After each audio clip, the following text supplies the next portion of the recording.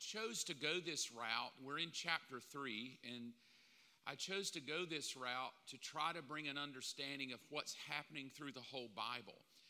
Chapter 3 introduces a doorway. What I've taught before is, I believe, the moment they sinned, I believe a doorway of time was open and God began to measure time.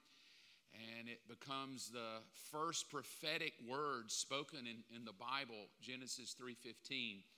God will speak a prophetic word. So there's a lot that goes on just beyond I ate a piece of fruit and welcome to a sinful world. So what I want to share, I pray will stretch your brain to open up to see how the Bible makes sense across the whole scope of the Bible from Genesis 3. Let's jump in. We're going to backtrack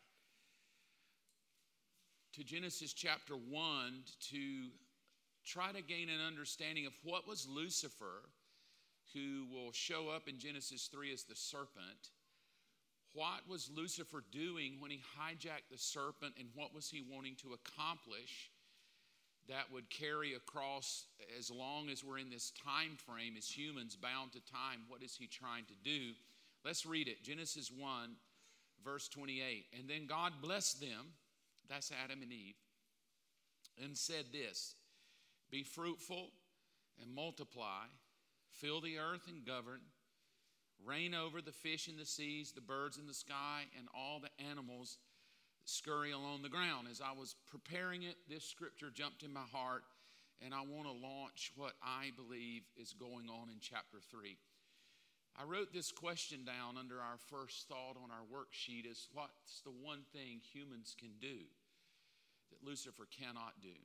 He was one of the most brilliant, beautiful, wise angels. We've seen that as we've studied him. He was created by God in his brilliance. He was created in perfect beauty. He was created in perfect wisdom.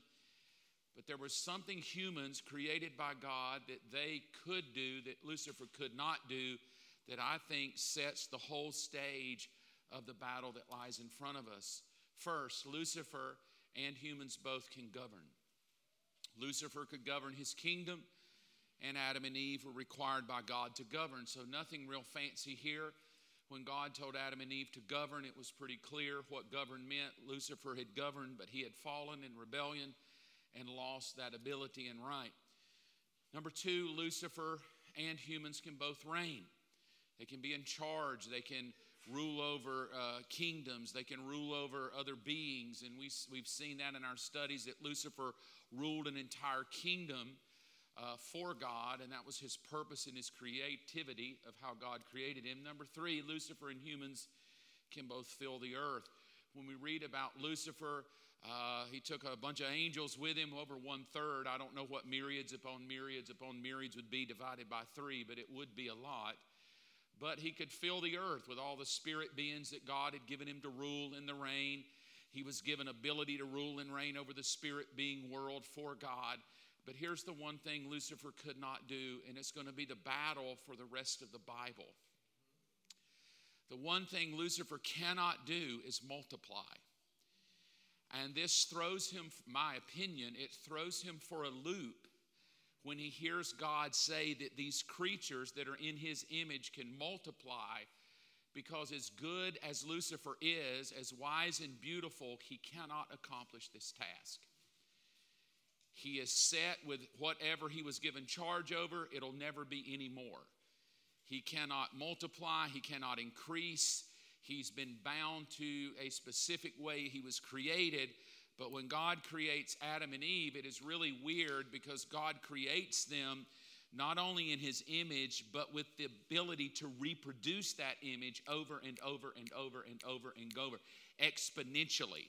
So exponentially over time, watch this now, exponentially over time, if humans don't die, humans would ultimately reproduce so much that they would overtake any angelic realm at all, because they would just keep multiplying, never dying. And if they never die, could you imagine from the beginning of time to present, if we've never had a funeral, how many humans would be on planet Earth? Here's something to think about. We often talk about that we're running out of space and we're running out of, whatever, all of the resources of earth. But you have to think that God thought this through when he created the earth. and put humans that could multiply for eternity, God must have put enough resources on planet Earth to handle multiplying humans throughout eternity. So this thought that Mother Earth is just going to cease to exist and we're going to go into oblivion, I don't think really is how God set this thing up. Here's the thought: multiplication of seed will be the wisdom of God for the destruction of Lucifer's kingdom.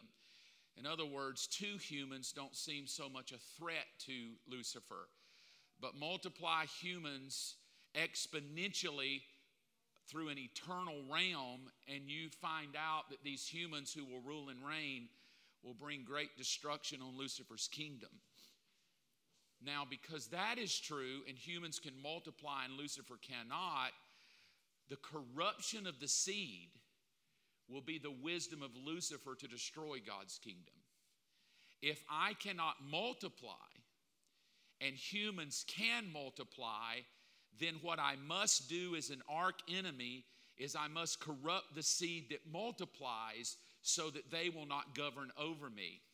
And this is why death is so critical.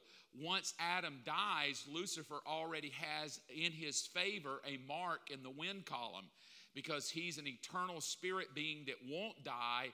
And now that he's corrupted the seed and they start dying, and we said this a few weeks ago, he will always outlast any human that's here. And we often say this: he knows us humans better than anything because he's been here from the beginning of time. We die off and just keep reproducing, but we die. So he knows, this is in his wisdom, he knows that if humans are created to multiply and not die, then he has to learn, how do I corrupt the seed so that they cannot multiply? If he can stop multiplication, he can pretty much win the game. So this is where we come in with Genesis 3 now, with this thought in mind. Lucifer's not just trying to gain a foothold because he wants the Garden of Eden. He's trying to stop the multiplication of the seed before it ever starts off. And he's going to hold God accountable to his word, because here's the thinking of it. When they sin, the Lord God said to the serpent, now here's the thinking in Genesis 3. After they've sinned, God addresses the serpent. Because you've done this, you're cursed more than all the animals, domestic and wild. You'll crawl on your belly, groveling in the dust as you live. And then here's the prophetic, the very first time in the Bible that God gives a prophetic unction toward the future. And this is the unction. It's a strange word that's in there. I put it in red. And I will cause hostility between you and the woman. And now God tells us what the battle is going to be for the rest of time. Until time is over, the battle between Lucifer and God will be over the seed of humans. That's the whole fight. And we can make it about us. We can make it about our weight. We can make it about our emotions, our money, our marriage. But the battle is going to be a hostility between two sets of offspring. And so now God even tells us something, that Lucifer will have an offspring, which is weird because the only two people there are Adam and Eve. So God even prophesies knowing that Lucifer has his wisdom put in him, even knowing within the thing that between your offspring and her offspring, God already knows, this is my opinion here, God in his infinite knowledge already knows that Lucifer is planning to multiply his kingdom using the seeds of Adam and Eve to multiply his offspring. So Lucifer is not some stupid Hollywood, red horns, beady eyes, pitchfork, long-tailed, dumb person. He is a brilliant, created being of God. And now, for the first time, we get the three words: a hostility between two sets of offspring, a hostility between two sets of seeds. The whole battle is going to be over the multiplication of seeds. So what I would like to do tonight is I would like to talk to you about the 7 corruptions of seed and what the devil is going to do to corrupt the seed, and how he methodically plans it out all the way up until tonight. We'll end with talking about you and I tonight.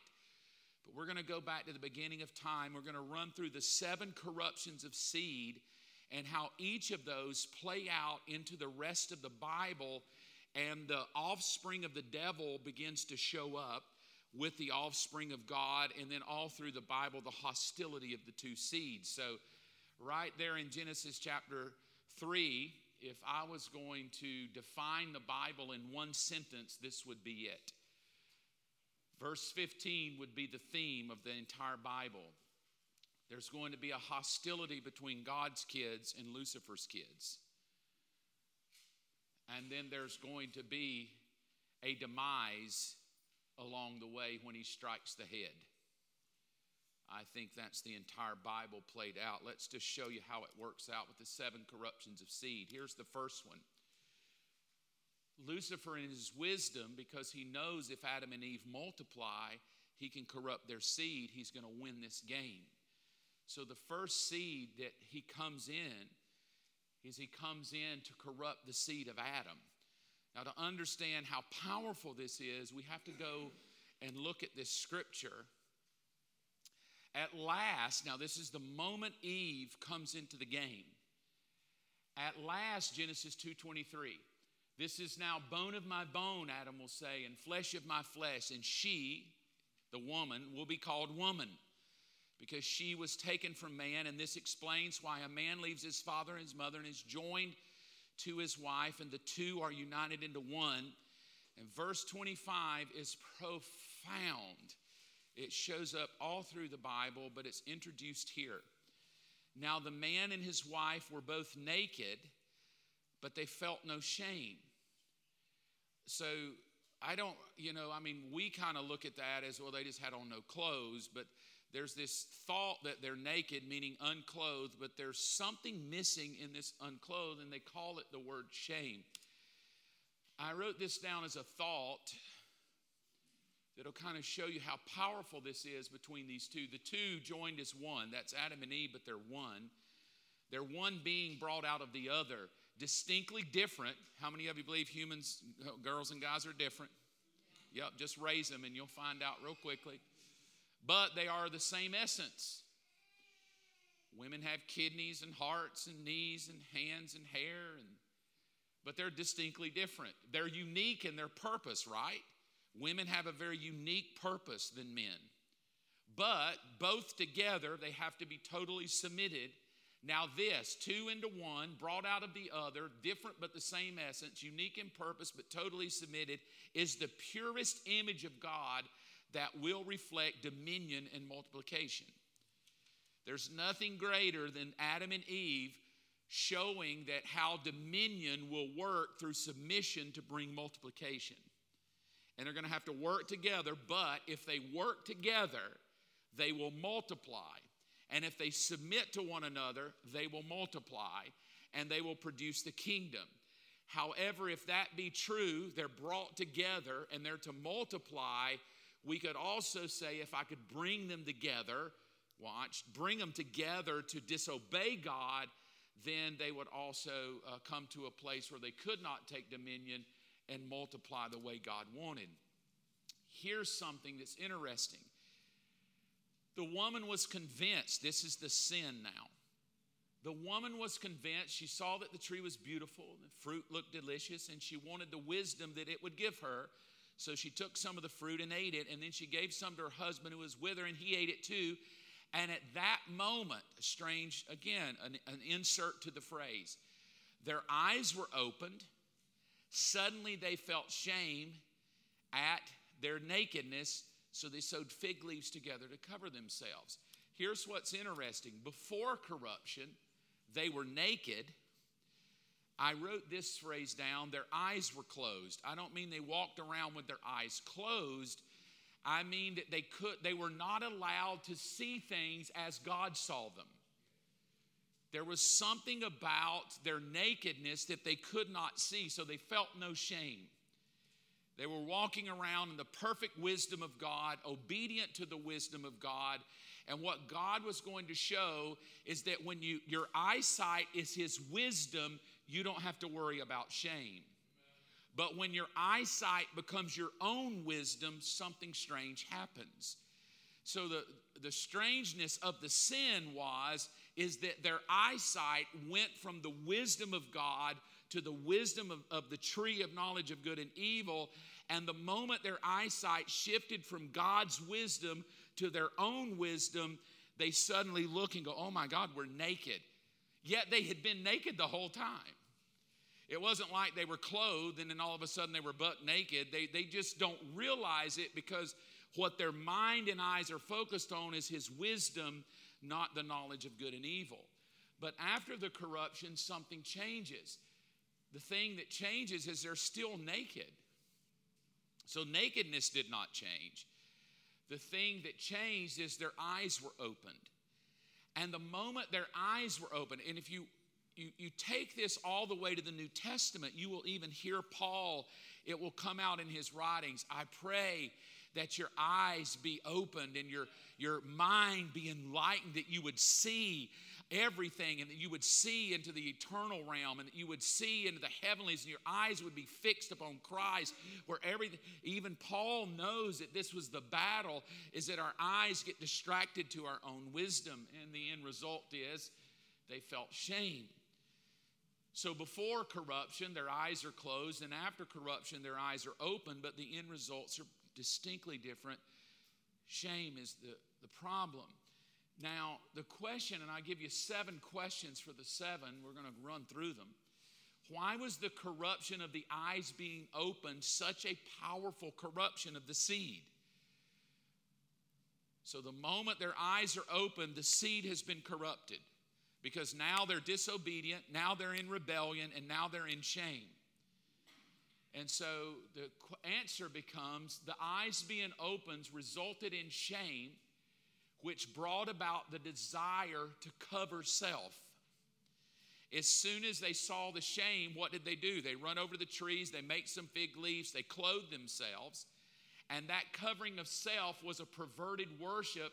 And that will become the root of all false religions through the Bible, which is a love and a perversion of self.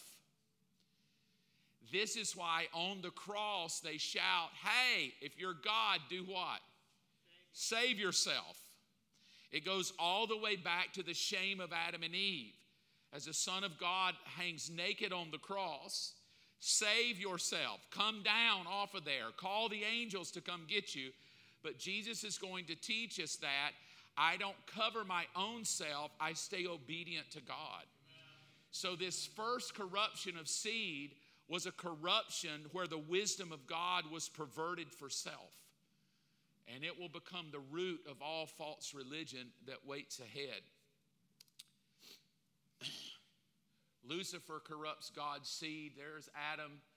His seed becomes corrupted with shame and guilt. And so now death results. So now all I got to do is outlive them. The longest it's going to live on planet Earth is 969 Methuselah, but I keep living. I'm Lucifer. So as the scheme plays out, Lucifer takes it a step further.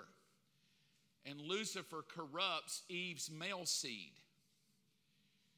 So because Lucifer understands God had a seed, which was Adam, and I'm going to corrupt that, I always say watch like you're not watching.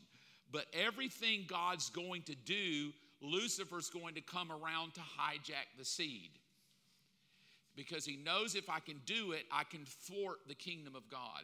So Lucifer comes in to corrupt the male seed with Cain. Let's read it. This is what it states. Now Adam had sexual relations with his wife. She became pregnant. When she gave birth to Cain, she said, with the Lord's help, I've produced a man. And later she gave birth to his brother and named him Abel. And when they grew up, Abel became a shepherd and Cain cultivated the ground. And when it was time for the harvest, Cain presented his crops as a gift to the Lord. And also brought a gift. Abel brought a gift, the best portion of the firstborn lambs from his flock. And it seems strange that the Lord accepted Abel and his gift, but in the red he did not accept Cain and his gift. And this really makes Cain angry. It almost seems unfair. Something happened between mom and dad. Maybe they didn't teach him well. But this is what we know from Genesis 3. So maybe mom and dad didn't pass this down to the boys very well. But he says to Adam, God says to Adam, since you listened to your wife and ate from the tree whose fruit I commanded you to eat, what is cursed? The ground is cursed, but it's the very thing that Adam or Cain tries to bring to God is a fruit from a ground that's already cursed. In other words, Cain wanted to bring the best of the thing that was already cursed. And God is like, yeah, that's not the way we do this. You're not going to bring the cursed ground to me and bring the best of the fruit from a cursed ground, because I'm not going to receive that which is cursed. That which comes to me has to be purified by blood, which is why Abel brings a portion of his flock. So you can imagine this really ticks Cain off. This is what I do. I work with the dirt. The dirt is cursed. I brought my best to God. He gets mad, and then this is what happens. I wrote this down. Why was the corruption of the ground as a gift such a powerful corruption? That the enemy comes into Cain, and in some strange way, Cain's mind says, I can bring this gift to God from the dirt. But what it does in the firstborn child that we have in the redemptive story is it opens him up to something other than multiplication. And here's what it does. The ground as a gift resulted in rejection, which brought about the desire to murder rather than multiply. So now the devil is taking it a step deeper. Not only can I outlast you because I'm eternal and you're going to die because I corrupted Adam, now I'm going to corrupt his seed, and now I don't have to outlast you as long because I'll have you killing each other. And so the murder was a perverted wisdom. Adam was a perverted worship. I can do my own thing and see it my own way and cover my own self. Cain's corruption of seed was a perverted wisdom. I can bring whatever I want to bring to God. I don't have to bring a blood sacrifice. I can bring the ground. And this murder that was a perverted wisdom is so powerful in Cain, it plays out in Judas. Because Judas is not thinking, hey, let's multiply the kingdom. Judas is thinking, let's murder the king. And so this seed that was perverted in the beginning of a perverted worship and now a perverted wisdom begins to play out all through the Bible. And Lucifer corrupts the male seed, Cain. And here's what's interesting. As he comes to Cain, if you read the Genesis account in Genesis chapter 4 and 5, Lamech actually continues the murderous seed and murders again. So even in the line of Cain, people just start murdering each other. So the enemy's already sucked himself into the life of Cain, and he's got people murdering each other from Cain. So he's corrupted a seed to where we kill each other rather than multiply. The third is Lucifer corrupts the female seed. Not only does he corrupt the male seed by getting Cain to murder Abel, and now he's got the whole line of Cain, and he's working in Cain. Now he takes the girls. When Adam was 130 years old, Genesis 5, he became the father of a son who was just like him in his very image, and he named him Seth. And after the birth of Seth, Adam lived another 800 years and had sons. And then this phrase is tucked away real nicely. It's about the only time it's ever mentioned in the Bible, so it's easy to read over because we really don't even tell you their name. We just kind of go ahead and tell you their gender. That he had a bunch of daughters. But because now Lucifer knows that not only do they birth males that I will have kill, they're birthing females, so now he goes after the female seed. And in Genesis 6, then when people begin to do what? There it is. They're still trying to do it.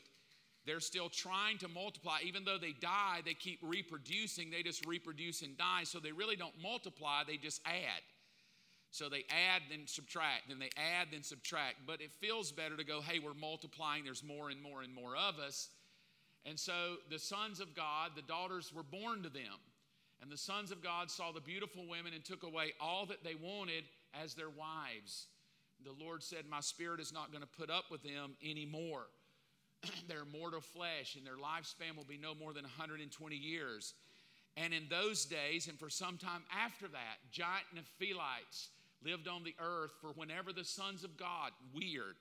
Well, I'll get there when we get to chapter 6, but the intimation is that the spirit world was corrupting the natural world, and the spirit world was having intercourse with the natural world and corrupting an entire seed.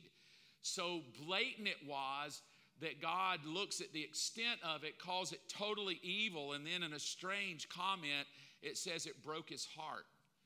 One version says he wished he would have never made them. So we're not talking about just, God's having a bad day here. He's looking at all the humans that have multiplied, and he's realizing real quickly this battle is a pretty big battle because Lucifer has so corrupted the seed through Cain and his line and got all the people murdering, and now through all the daughters and having intercourse with the spirit world, with the human world, that the entire human population seedbed is pretty much annihilated.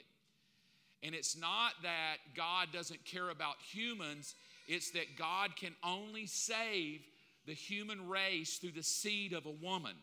There is no other way. And if there's no women left, and we know that there's only 4 left, there's the 3 daughters of Noah, and then there's Noah's wife. So there's 4 women in the narrative that really are the only women that are still pure. The only women that could still have a child and not be corrupted by the seed of Lucifer. And so God pulls them up in the story of Noah. We'll teach it when we get there. Saves only 8 people. It seems so strange that God would create but only save 8. But his saving of 8 was because there was none other that were not corrupt. They were all corrupted and gone. So why was the corruption of the female side of Adam such a powerful corruption? Because if the female seed can be destroyed, there would be no way for God's prophetic will to manifest. Remember what he told Eve, your seed, woman, will crush his head. So if the devil can get the seed of the women out of the way to where all the women on the planet are corrupt, there's no way God could use a woman to take him out. Thus God is a liar. Thus my head will never be crushed. So not only is he working on the original humans to destroy them with death and their own wisdom and way, he works on the first kid to destroy his wisdom and send him out in left field and birth a whole generation of murdering kids that are born. If you read the genealogy, we will later. Then he touches the girls. So he finds himself working in every situation. So now he's got Adam and Eve. His corrupt seed brings death to them. They can't outlive Satan now. He's come to the male seed of Cain, and he's now entered into a human agreement with them so that not only do you die naturally by natural causes, I'm going to kill you off now through anger, rage, and hate.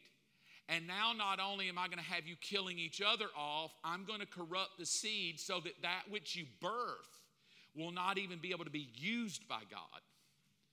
So he's working the whole time. In all of these stories we read in the Bible, like Noah and Abraham, the enemy is working the whole time to stop it. It's not just stories that we can go, wasn't that so good, Abraham and Sarah? She was 90 when she had a baby. That's just so awesome.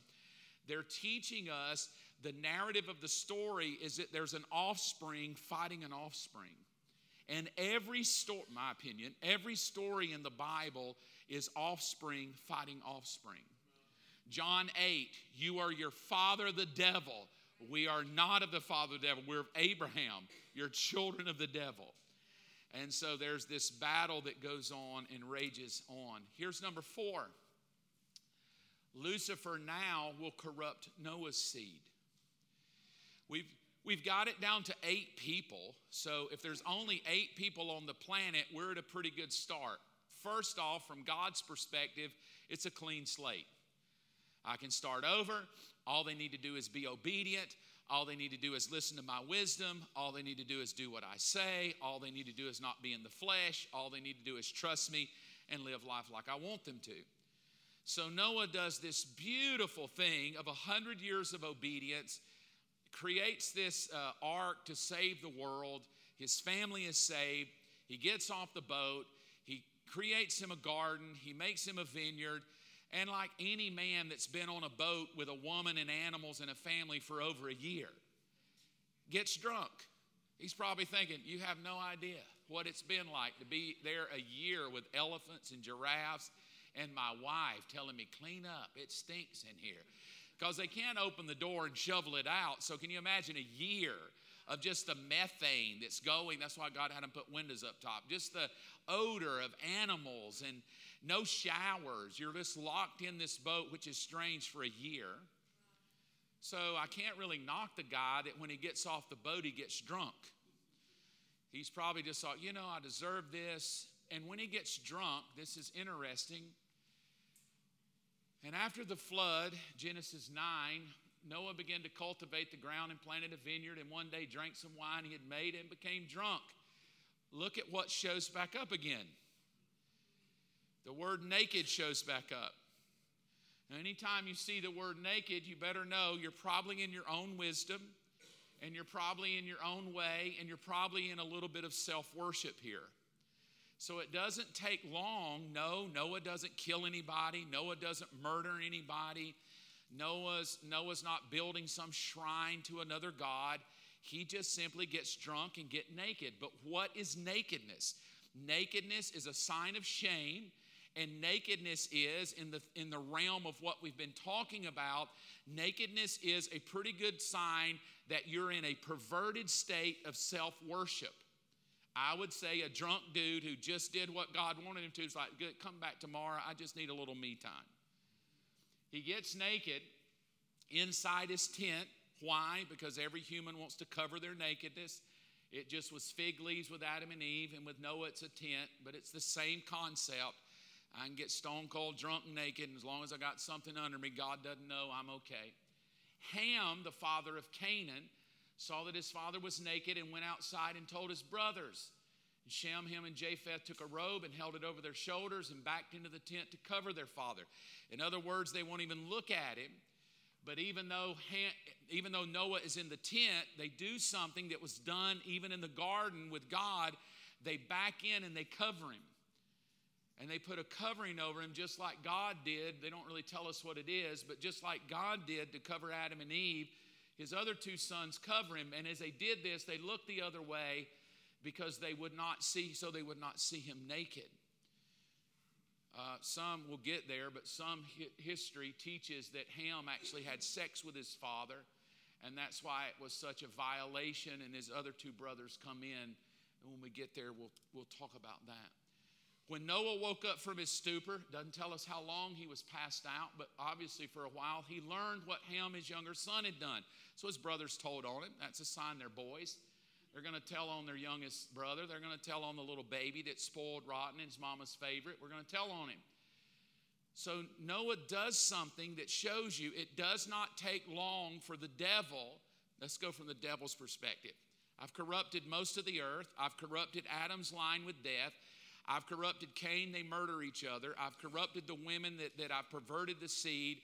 I've done a pretty good job because God is so ticked, he wishes he would have never made them. Chalk one up for me. He's going to kill them all off. Chalk two up for me. He thought they were multiplying and going to take me out. Chalk three up for me.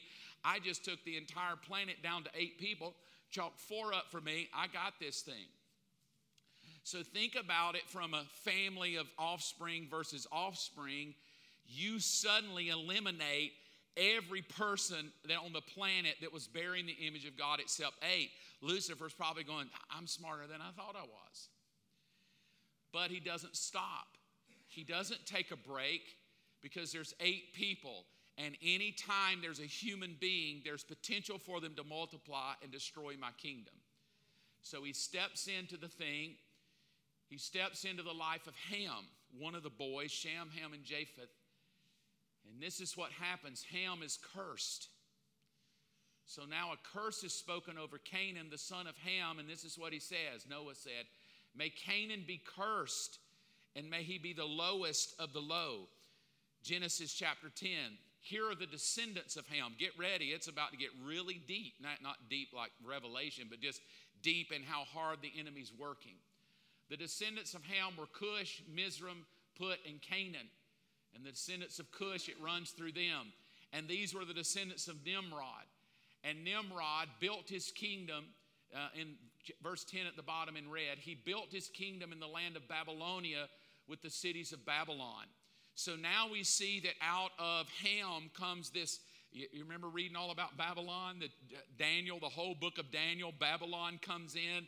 So from this kid right here, Lucifer is already setting up an entire kingdom of people that are going to torment God's people for a long time.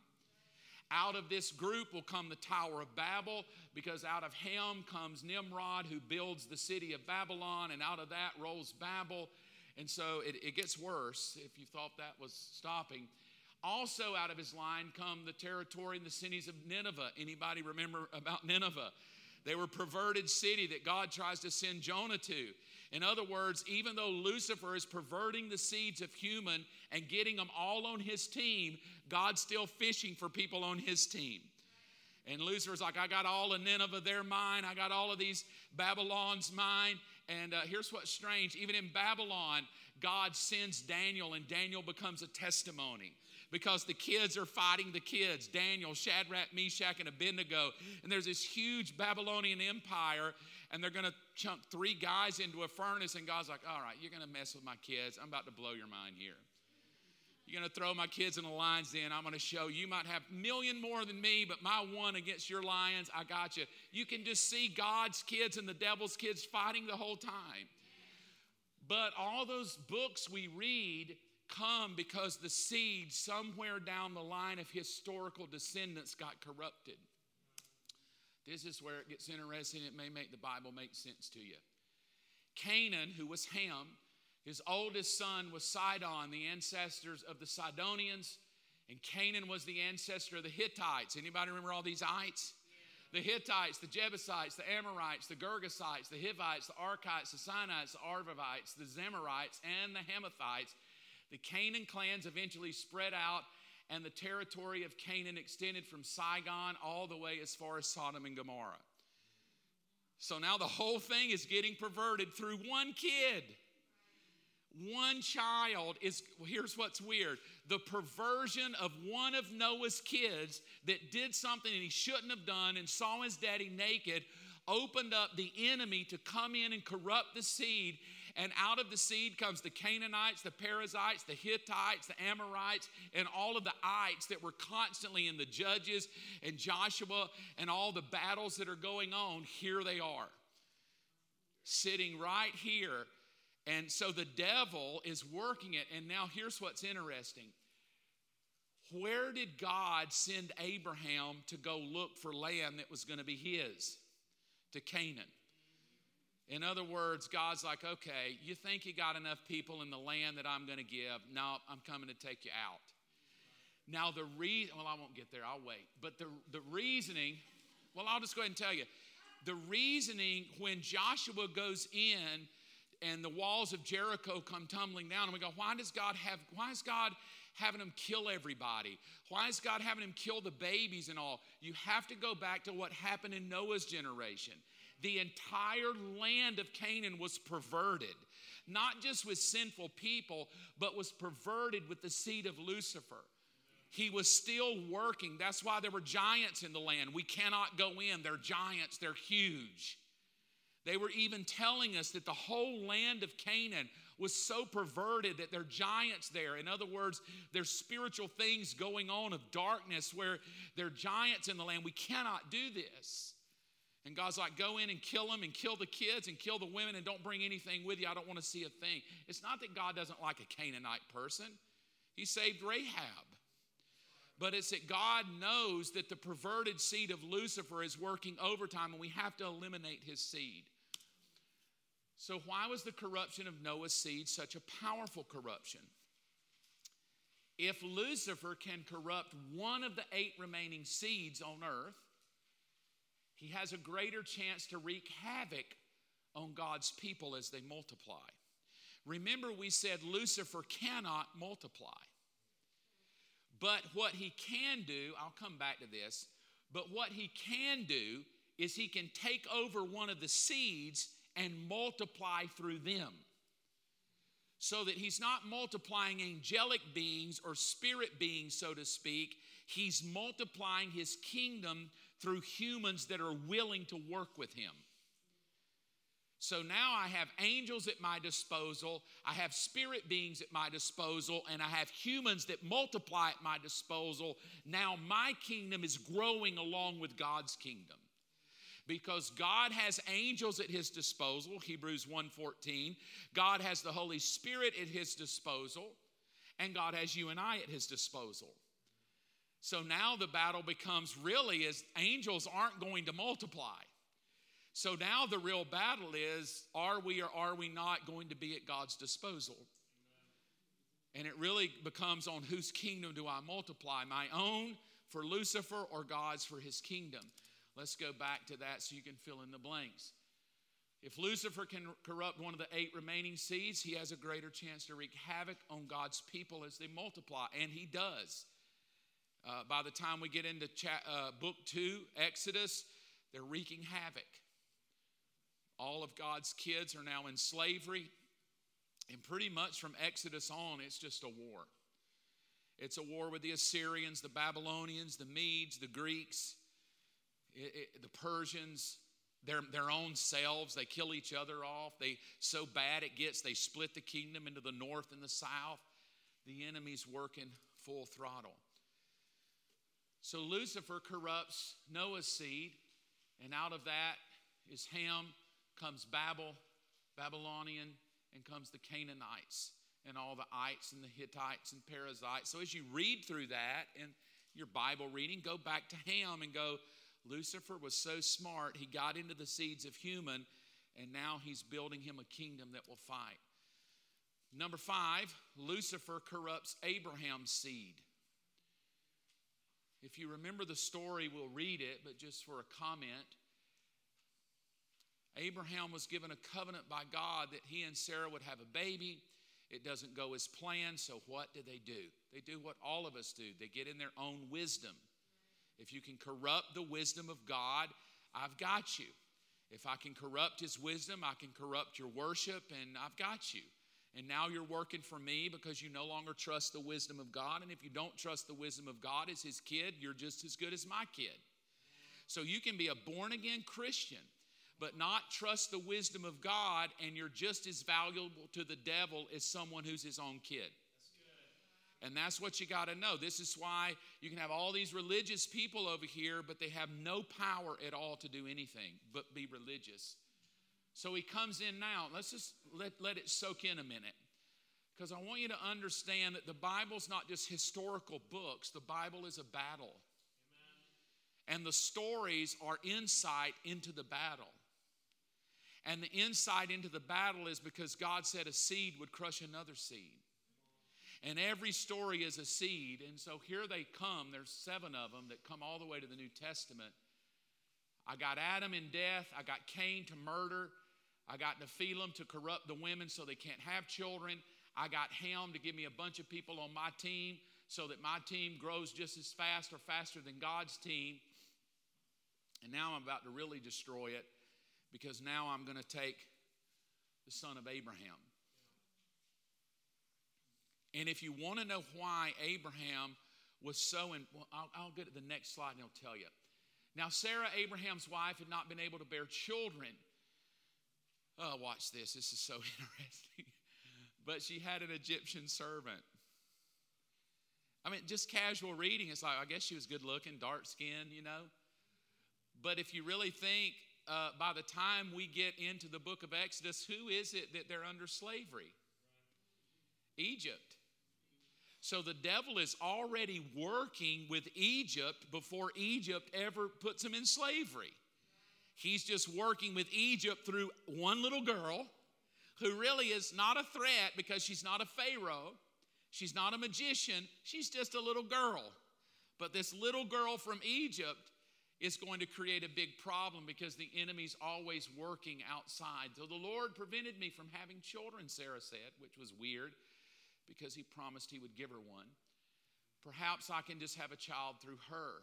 I don't know if she was drinking whiskey or not, but she doesn't seem very smart right now. And Abraham, poor little fella, thinks, well, that's a great idea, honey.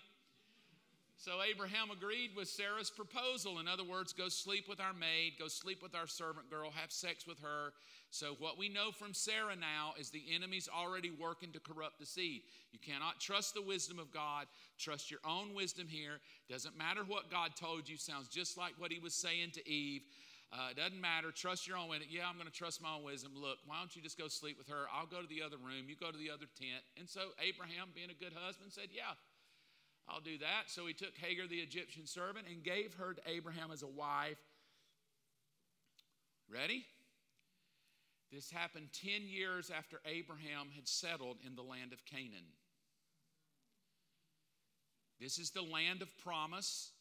This is the land that God is going to give the Israelites. This is the land where all the battles are going to come. But in this moment, this is before there's a battle. This is before there's a problem. This is before there's a Moses to lead them out. This is before there's a Joshua to lead them in. Lucifer is so brilliant, he already knows God promised him Canaan, so he goes all the way to the seed of Abraham, who's sitting in the land, been there for 10 years, and now Lucifer enters the seed of the promise that God said, you're going to take my land. And Lucifer's like, oh, no, you're not going to take my land because I'm going to take your kid. And he lies and ends up birthing Ishmael.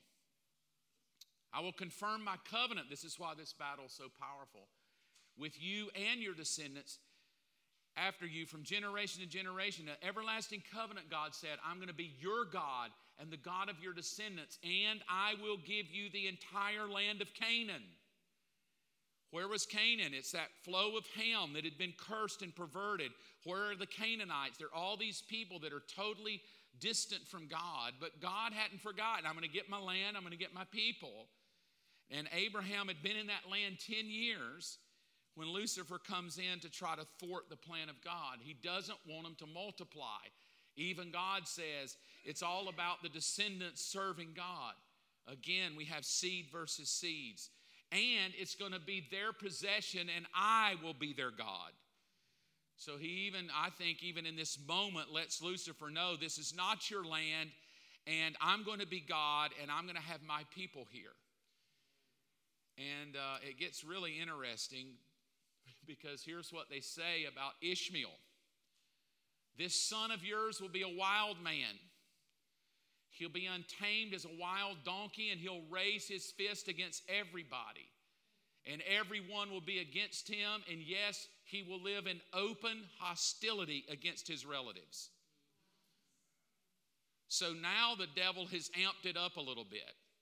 Now the devil isn't just corrupting with death. You're dying. I know you'll die. You'll just die off quicker. You'll get down to about 120 years at best. And then I'll have you murder each other, so you might not even make 100, because I'll get you ticked. You'll kill somebody. And then I'll pervert the seed, so there'll be so much demonic activity going on, God won't be able to do anything. Think about the guy chained up in the Gadarenes that can't even accomplish anything.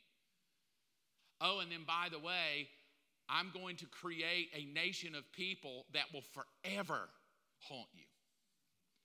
And they will haunt you forever. Now watch, here's where it gets interesting. I will always be your God and the God of your descendants. Are you and I a descendant out of Abraham's line? Yes, we are, because we were grafted in. The moment we were birthed into the kingdom of God, we were grafted in, and the promises of Abraham become what? They become my promises.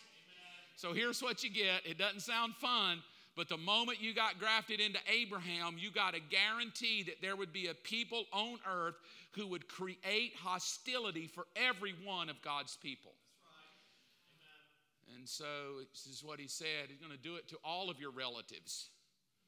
So welcome to the battle. Why was the corruption of Abraham's seed such a powerful corruption of Ishmael? By corrupting the seed of Abraham, Ishmael, Lucifer can now lay claim to pervert the covenant of God via the right of the firstborn. Ishmael was the firstborn, and because of God's law, I have a right to it. I have a right to the land through the firstborn, and I took the firstborn. And the firstborn of mine was not the covenant promise of God with Abraham and Sarah. The firstborn was Abraham and Hagar, and I have a right to the firstborn. And through the firstborn, Lucifer is going to create a perpetual hostility. And it's going on right now. Did you know that? Right now today in 2022, Ishmael was the ancestor of the prophet Muhammad. And from his line of descent is birthed the religion of Islam. And the Islamic forces have forever been at war and hostility with Israel, and all because they believe that they lay right to the claim of the firstborn. Right now in Israel, the Palestinians fight with the Israelis over the Temple Mount because this was Muhammad, this God Allah. This is our temple. This is our land. We have a right to it because we're descended from the firstborn. And then the Jews say, well, we're the children of the covenant because we descended from Isaac. And the Palestinian Arabs say, no, we're the firstborn. And so here we are in 2022. 2022. And we're still fighting a hostility because Lucifer got into a seed. So when you watch TV now, and you sit on TV and they say, well, there's Islamic terrorism out there. There's all kind of crazy things going on. I can't believe it, this Islamic terrorist and these jihad. God told you what they would be. That's right. A wild man against everybody and hostile to anything. I mean, I'm not saying the whole anybody that's Muslim, but I'm talking about the whole Islamic terrorist is here to create hostility. And it keeps rolling and keeps rolling and keeps rolling. So I'll leave it up there one more time. He corrupted the seed of Abraham. It was Ishmael rather than Isaac, and it was to pervert the covenant of the firstborn. They still fight over it today. This goes to the book of Revelation here. So powerful is this fight that it's going to take someone called the Antichrist to come in and settle the disagreement. And when the Antichrist comes in and settles the hostility between Ishmael and, get ready, the King of Glory is about to come. Ishmael, I gave you that, right? Ishmael is said to be the ancestor. And let's look at it. Here they are again. I'll let them soak in, and we'll look at number 6. I'll run through them. Just take a breath. We corrupted Adam, people die, so they won't live forever and multiply and be exponential. I corrupted Cain, I'll help you kill each other off so you won't be a threat. I corrupted the daughters to pervert the seed so women can't bring about the Messiah, and now I will be able to multiply my kingdom with them. I'll multiply or corrupt Ham, and I'll get humans to be on my side, and I will totally try to create all kind of war with you and problems to thwart the kingdom from going. And then I'm going to just jump right in, and I'm going to cause forever hostility on every front that I can till Christ returns. Lucifer come to now to the New Testament. He comes to corrupt Mary's seed, which is Jesus. We know the story, so I did not go there to tell you that Lucifer tried to corrupt the seed, but he couldn't. He wanted to, but he couldn't. He tried in Matthew 4 to corrupt Jesus. But Jesus won the battle and came out. We know the story, right? So I won't belabor you with the gospel story. But Lucifer knows, though he could not corrupt Jesus himself, he could deceive, we talked 2 weeks ago, he could deceive humans who would serve him into thinking that he himself was Christ. So I can't take Christ out, but I can pervert the seed of the humans to think that I'm the Christ. And I put a few scriptures just to show the point. Jesus says, many will come claiming they're the Messiah, and they'll deceive many. So now we know that Lucifer is going to work to corrupt the seed of Mary by deceiving people into thinking they are Jesus, deceiving people into thinking they don't need Christ. 1 John 3 says there's the spirit of Antichrist that's already here. And he even lets us know that it's a battle. It's a spirit in you fighting against a spirit that's in the world. But this Antichrist, this against Christ, this I'm going to corrupt the seed of Christ is working just like it was even in the Old Testament. And then Revelation says this, I saw a large red dragon that stood in front of the woman, and he came to devour her baby. Even in the book of Revelation, as we approach the end of time, Lucifer is still coming against the seed of Mary. He's coming against the Jewish people. He's coming against the seed of Abraham. He's coming against God's people, always after the seed. And then this is probably the greatest of how we know he comes against Mary's seed, is before Mary even had a baby, they tried to take him out. And then when he was born, Herod tried to kill him as well. I'm going to get the seed. That's the whole thing of the Bible. I'm going after the seed.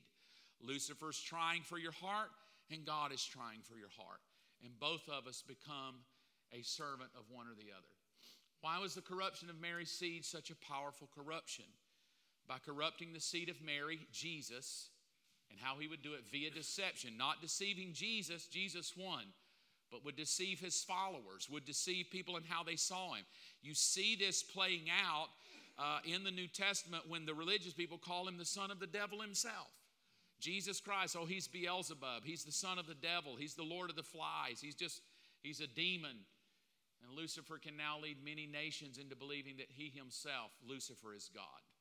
And that is the end of the Bible, where he begins to set himself up as an image and proclaim himself as God, going after the seed. And what we find is after many nations. But here's my opinion. The way he does it now is what I taught 2 weeks ago. He does it now through deception. Because he knows now we have the power to overcome a spirit being. We have eternal life given to us, so we're going to outlive him regardless. Come on, somebody. And now the way he's going to take us out is through deception. So let's look at what God does. Lucifer takes us out in death, doesn't bother God. God gives us eternal life. Lucifer takes us out in murder, doesn't bother God. He gives us the fruit of the Spirit. He gives us love, joy, peace, patience.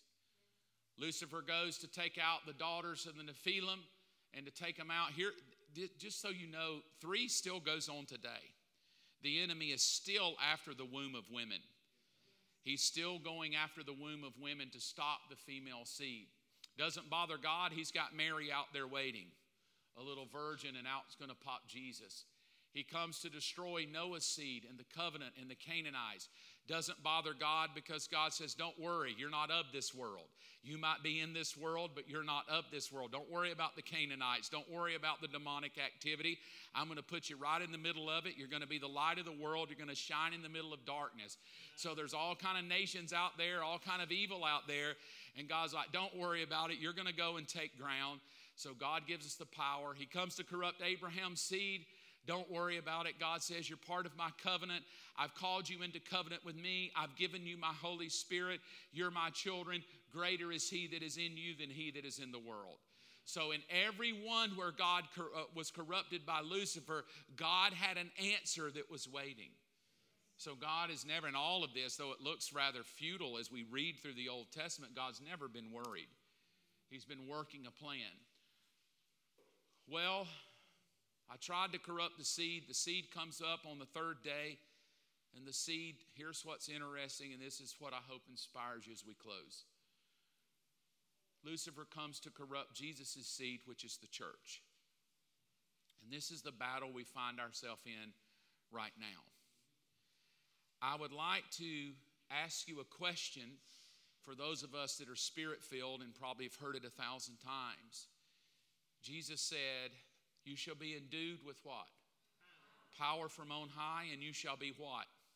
Witnesses into the uttermost. In other words, you will multiply now. It's been about multiplication all along. It was about multiplication with Adam and Eve, and the moment the church was birthed, Jesus says, all right, here's what we need to know. It's not about smoke machines. It's not about televisions. It's not about your praise and worship. It's not whether you wear skinny jeans or not. It's not how hip you are. The thing that will make a difference in my kingdom, will you multiply power? And if you multiply power, you will be a threat to the enemy's kingdom. Well, the devil knows that. He saw it happen. You can only imagine on the day of Pentecost when they go from 120 to 3,000. And then from 3,000, 5,000 more, and you're Lucifer. You're like, oh, it's just 120 people. I got them. Wait, what's going on? What's going on? Oh, God, what are they doing out in the street? No, get back in here. You're scared of people. You don't want to be. And they multiply. And Lucifer's going, oh, 5,000. Hey, and he's blowing his whistle. Come here. Oh, God, they just went from 120 to 5,000. What are they doing? I don't know. They're multiplying. Oh, God, we're all the way back to Adam. I thought I had them, and now they're multiplying. Oh, wait, there's 5,000 more. Hey, call in the troops. They just went to 8,000. They're multiplying. They can't multiply. I thought I had them. I had them down to 120 people. I had them with religion. I had them with murder. I had them with hate. I had them with deception. And now, oh God, they're multiplying. I got to stop them multiplying. Well, he does it. We don't even get to Acts 5 before he comes to corrupt the seed of the church. How could the two of you even think to conspire against the Holy Spirit? Ananias and Sapphira. It seems such a harsh story that they just dropped dead for lying. Well, it is if you only read the book of Acts, but if you go all the way back, that there's an enemy corrupting everything God births, he shows up to corrupt it. God was letting them know corruption will not be in the door of this thing. I'm going to stop you in your tracks at the door. That's why it came through Ananias, the male seed, and then right after the male seed comes the female seed, Sapphira. They both dropped dead. Lucifer was trying in the seed of both of them just like he did with Adam and Eve. I will do the male seed with Ananias. He lies. Oh, man, I'll do the female because that's how it worked. He brings the female seed, and Peter's like, what? We just buried your husband. Well, we just thought we could keep a little bit. I know that's your own wisdom, and you lied. I'm sorry you're dead. We don't even get into the church before we have a funeral because Lucifer is going to corrupt it. Paul will say this because now Lucifer's infiltrated the ranks. I'm shocked that you're turning away from God. These are Christians. These are believers. You follow something. You pretend to be something. You're not even the something you pretend. You've been fooled and you've twisted the truth. So now even Paul lets us know that Lucifer has infiltrated the ranks of God's people. He doesn't need demons. He just needs religious people. He doesn't need magicians and wizards. He just needs people that will be religious and have no power whatsoever. He just needs people whose butts will fill the seats who will never multiply. If you don't multiply and witness, I win because I will outlast you. That's why witnessing is so powerful, because when you die, somebody needs to keep the gospel going. I was talking with a friend today, and they were trying to help a church. There was a church that was dying off, and they're down to about 30 people, and it's all elderly people. No young people come. There's no children's ministry. There's no youth ministry, and they're holding on with their claws, asking what's wrong. Why aren't people coming? That's how the enemy works. And if they don't change, one day somebody will come by the building and turn it into a car wash or something. Because we cannot outlast the devil if we don't multiply. And what we've turned into today is not multiplication. We've turned into pouters and whiners and church hoppers, and I'm not happy and you hurt my feelings. It's because you're not multiplying. If you multiply, you'll get your feelings hurt. If you multiply, people come that you don't like. If you multiply, you get all kind of people coming in the door. If you multiply, somebody takes your seat. If you multiply, somebody irritates you. That's why we don't want to multiply. I just want God to come and make me happy and get me off this God-forsaken planet. Paul will say to Timothy, I think this is where we are, you act religious, but you have no power. Because when you multiply, it's power. I will say this, I got to end here, but it's a good thought. We're all pretty much spirit-filled people. The baptism of the Holy Spirit was not so you could speak in tongues. The baptism was so you could multiply. We've turned it into, do you speak? Oh, I do. Let me hear it. And not brought one person into the kingdom for 20 years. But, you can Shondai and shoot a pecan down, tie my bow tie. Who stole a Honda? Should have bought a Kia, but I bought a Forte just all day long. I'm not opposed to speaking in tongues. I do it. I love it. I love the gifts of the Spirit. But what the enemy did is he turned it into an experience of falling out in the floor and saying a bunch of words rather than going out to the streets in boldness. The baptism of the Spirit was to give us a boldness to go out those doors and tell people about Jesus without apologizing. So now, because we don't have power, we just get religious, and then we come and go, isn't there more than just this? Well, it was a work of the enemy. And then in Revelation, Jesus is kind of miffed. He shows up to his own group of people as the head of the thing and says, well, I got a message for the rest of you. You followed a false teaching. You haven't followed the false teaching. But then he tells us what the false teaching is. It's a deeper truth that they call the depths of Satan. And now he tells us the way the enemy works today is he infiltrates the seed of God with bad teaching. You want to destroy God's people, get them hyper-focused on terrible teaching.